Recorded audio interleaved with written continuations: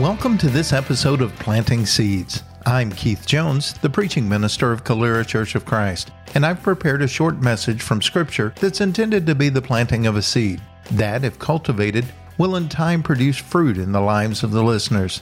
Now, let's get started. The Lord bless and keep you. May His face shine upon you and be gracious and give you peace. In this episode, we'll continue our study of the book of 1 Samuel, looking at 1 Samuel chapter 19, beginning in verse 1. If you have a Bible with you, follow along while I read. Now Saul told Jonathan his son and all his servants to put David to death. But Jonathan, Saul's son, greatly delighted in David. So Jonathan told David, saying, Saul my father is seeking to put you to death. Now therefore, please be on your guard in the morning and stay in a secret place and hide yourself. I will go out and stand beside my father in the field where you are, and I will speak with my father about you. If I find out anything, then I will tell you. Then Jonathan spoke well of David to Saul his father and said to him, Do not let the king sin against his servant David, since he has not sinned against you, and since his deeds have been very beneficial to you. For he took his life in his hand and struck down the Philistine, and the Lord brought about a great deliverance for all Israel. You saw it and rejoiced. Why then will you sin against innocent blood by putting David to death without a cause? Saul listened to the voice of Jonathan, and Saul vowed, As the Lord lives, he shall not be put to death. Then Jonathan called David, and Jonathan told him all these words, and Jonathan brought David to Saul, and he was in his presence as formerly. When there was war again, David went out and fought with the Philistines and defeated them with great slaughter, so that they fled before him. Now there was an evil spirit from the Lord on Saul as he was sitting in the house with a spear in his hand. And David was playing the harp with his hand.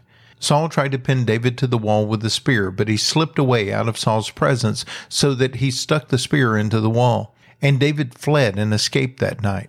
Then Saul sent messengers to David's house to watch him in order to put him to death in the morning. But Michal, David's wife, told him, saying, If you do not save your life tonight, tomorrow you will be put to death. So Michal let David down through a window, and he went out and fled and escaped. Michal took the household idol and laid it on the bed and put a quilt of goat's hair at its head and covered it with clothes. When Saul sent messengers to take David, she said, He is sick.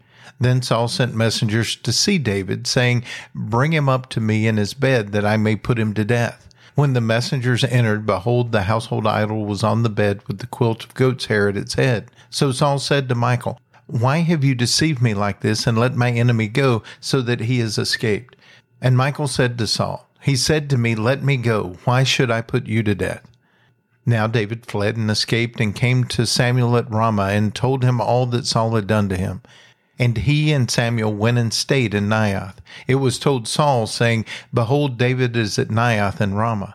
Then Saul sent messengers to take David. But when they saw the company of the prophets prophesying, with Samuel standing and presiding over them, the Spirit of God came upon the messengers of Saul, and they also prophesied. When it was told Saul, he sent other messengers, and they also prophesied. So Saul sent messengers again the third time, and they also prophesied. Then he himself went to Ramah and came as far as the large well that is in Seku. And he asked and said, Where is Samuel and David? And someone said, Behold, they are at Naioth and Ramah. He proceeded there to Naioth and Ramah, and the Spirit of God came upon him also, so that he went along prophesying continually until he came to Naioth and Ramah. He also stripped off his clothes, and he too prophesied before Samuel, and lay down naked all that day and all that night. Therefore they say, Is Saul also among the prophets? In this chapter of Scripture, we see King Saul acting erratically. There are times he's bent on destroying David, and other times he's swearing that he'll not destroy him. In the first part of the chapter, we see an evil spirit coming on Saul. At the end of the chapter, the Holy Spirit comes on him and causes him to prophesy. It's kind of all over the place for Saul in this chapter. But all of these events are a result of his disdain for David. David is the one that's suffering all the consequences of this. Being moved out of the house, being moved back in, being chased, going into hiding. All of these things are happening because David is experiencing opposition from Saul. And as we read the story, what we're told is that even in the midst of all of this, David is having success. He's having victory. There are battles, there are conflicts in his life, and he's able to rise above them. I don't know about you, but that sounds good to me. With all of the turmoil going on in our world, all the things that happen to me and around me, I would love to be able to rise above all of them and experience victory. So maybe there are some things in here that kind of let us know the secret to David's success. And in putting these principles into practice, hopefully that can affect us in a positive way in areas of anxiety, fear, and frustration. The first thing that is obvious about David's success is that it comes from the Lord. It comes as a result of him following God's lead. And that may seem very obvious to us. But just think about the times in your life that you're dealing with struggle and you're not thinking about God or doing what He wants you to do. You're trying to figure out some shortcut to deal with the pain so it just goes away. Or maybe even retreating from the problem rather than fighting the battle at all. When we find ourselves in the midst of life struggles, we've got to be willing in every circumstance to follow God's lead. In verse 5, Jonathan is reminding Saul that David had taken his life into his own hand and struck down the Philistine, and it was the Lord who had worked a great salvation for Israel. That word can be translated deliverance, help, safety, or victory. In our lives, there are things that we need to be delivered from. We need a victory. And we're not going to achieve it by our own means, by our own strength. God will give us the victory. We just have to follow His leading, and He will bring us through every time. Even in verse 8, we're told the Philistines rise up against Israel again, and David goes out and is successful in that battle. Remember, King Saul was anointed king to bring deliverance from the Philistines. Saul is not following God's lead. He's not fighting that battle. It's David who's going out and fighting them, and he's experiencing the success and the victory. As David is following God's lead, he's also leading others into battle, setting an example for them of how they should think and behave. And for us, God has provided an example, someone who is following His lead that we can follow through any struggle and find our way through. 1 Peter chapter 2, verse 21 says, "For to this you have been called, because Christ also suffered for you, leaving you an example so that you might follow in His steps." In the context there, Peter's talking about the struggles that we deal with in life, and that if we follow Jesus' example, we will find victory. Also, Proverbs chapter 3, verse 6 says, "In all your ways acknowledge Him, and He will make straight your paths." God provides a path for us. He makes it straight, He clears it, and He gives us a leader in Jesus to get us down that path through all of our struggles and find a home for eternity with God. But those things come about when we follow Jesus and let God fight our battles. Sometimes those victories will happen in ways we don't understand, but very often they'll happen because we submit our will to His. We follow the instructions He gives us, and it leads us to success. This is certainly what David was focused on as he was leading Israel's armies into battle. But as he's doing this, we learn something else that may be instructive for us. As David was busy trying to do the things that the Lord wanted, he was finding resistance in Saul. We too should expect resistance when we're doing the things that God wants us to do. When we succeed, others will attempt to pull us down. Here in this chapter, we're told that Saul threw a spear at David, and it ended up sticking in the wall when it missed him. We're told that he sent men out to hunt David down and bring him back to Saul so that Saul could kill him. And as Jonathan had reminded Saul, the thing he was mad about was allowing God to use him to bring about a great deliverance in Israel. There evidently was some type of jealousy or insecurity or struggle with Saul's own ego that was causing him to not want David to succeed. He wanted that success. He wanted that adulation. But as we see throughout Saul's story, he is absolutely unwilling to do it on God's terms. Even in this story, there's a little detail that may cause us pause. We're told that when David's trying to escape, that his wife takes the household idol and lays it in the bed and uses it to try to deceive those who may come looking for David. And our first thought may be, well, if David's a man after God's own heart, why is there a household idol in his house? Well, remember that David has been brought back to Saul's house. I know the text says he was going to David's house. It's his living quarters, but it's within the compound, the royal compound where Saul lived. Saul is a man who has set up idols in his royal palace. And David's wife uses this idol as a decoy to stall for time so that David can get away. David is succeeding, but it's because he's following God's lead. Saul is not meeting the same kind of success, and rather than do what God wants, he tries to tear down David. When Jesus is preaching in the Sermon on the Mount in Matthew chapter 5, verse 11, he says, "Blessed are you when others revile you and persecute you and utter all kinds of evil against you falsely on my account." He lets his listeners know that that's the way that people have always treated men of God, the prophets. And if you're being persecuted for doing the right thing, it's being done by people who would rather tear you down than allow God to lift them up. And the Apostle Paul writes to a young preacher named Timothy in 2 Timothy chapter 3, verse 12, and says, "Indeed, all who desire to live a godly life in Christ Jesus will be persecuted."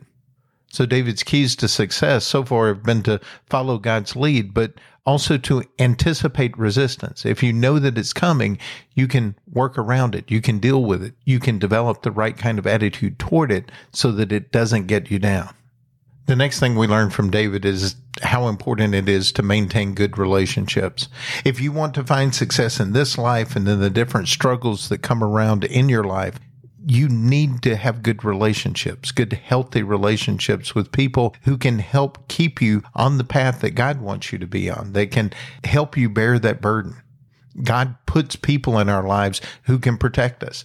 We must identify those and maintain healthy relationships with them. We see the importance of this in Saul's life and in David's life. With Saul in verses 4 through 6, he's talking with his son, and his son gives him a better perspective, helps him to see how things really are. And that affects Saul, and he makes better choices as a result. Then at the end of the chapter, when Saul is among the prophets, he actually is able to give in to the Holy Spirit and participate in the prophesying. It's when he's separated from these good influences that he makes his mistakes. In this story, Saul seems to adapt to his surroundings. And the reality is we do too. So we should make sure we surround ourselves with good. When Saul is in the presence of God's people, he was able to have an experience with God. When we have those experiences, we can resist those who try to tear us down, and it makes it easier for us to follow God's lead. In David's case, we can see his relationship with Jonathan, we can see his relationship with Michal, and see that both of these people are all in on trying to make sure that David is safe and that Saul can't hurt him. It was the people in David's life like this that helped him evade being killed by Saul for all those years and eventually become king of Israel himself. James chapter 4, verse 4 says, "You adulterous people, don't you know that friendship with the world is enmity with God? Therefore, whoever wishes to be a friend of the world makes himself an enemy of God." If we love the way things are going on in this world and we're desperately trying to hang on and fit in here, we'll very often find ourselves fighting against God the way Saul did. We need to make sure that we're willing to surround ourselves with the people who will encourage us and hold us accountable to doing God's will. But the reality is those people can't be with us all the time. Sometimes we're alone. Sometimes we find ourselves in the midst of people who have a totally different worldview than us. And that brings us to the last thing I see here with David. He had developed a personal integrity.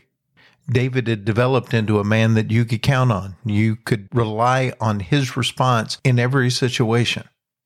This was in stark contrast to Saul, that you didn't know what you were going to get from one day to another. When Saul was looking at his circumstances with the proper perspective, he often made very good choices. There were times when people like Samuel or his son Jonathan helped him with that perspective, reminded him how things actually were. But when Saul focused on himself and his desires, he ended up making very poor choices. But later on in Scripture, God, speaking about David in 1 Kings chapter 9, verse 4 says, "As for you, if you will walk before me as David your father walked, with integrity of heart and uprightness, doing according to all that I have commanded you, and keeping my statutes and my rules," and he goes on from there. But he talks about David's integrity of heart. In Scripture, we have recorded David committing multiple grievous sins, but God still talks about the integrity of his heart. And it's because once he's confronted with those things, once he understands how bad they are, he is absolutely committed to making things right and getting back on the right path. And God could always count on that from David. That was David's personal integrity. It was what sustained him even when things were going wrong around him, because he knew he was going to make the right choice every time because he had developed that consistency in his heart.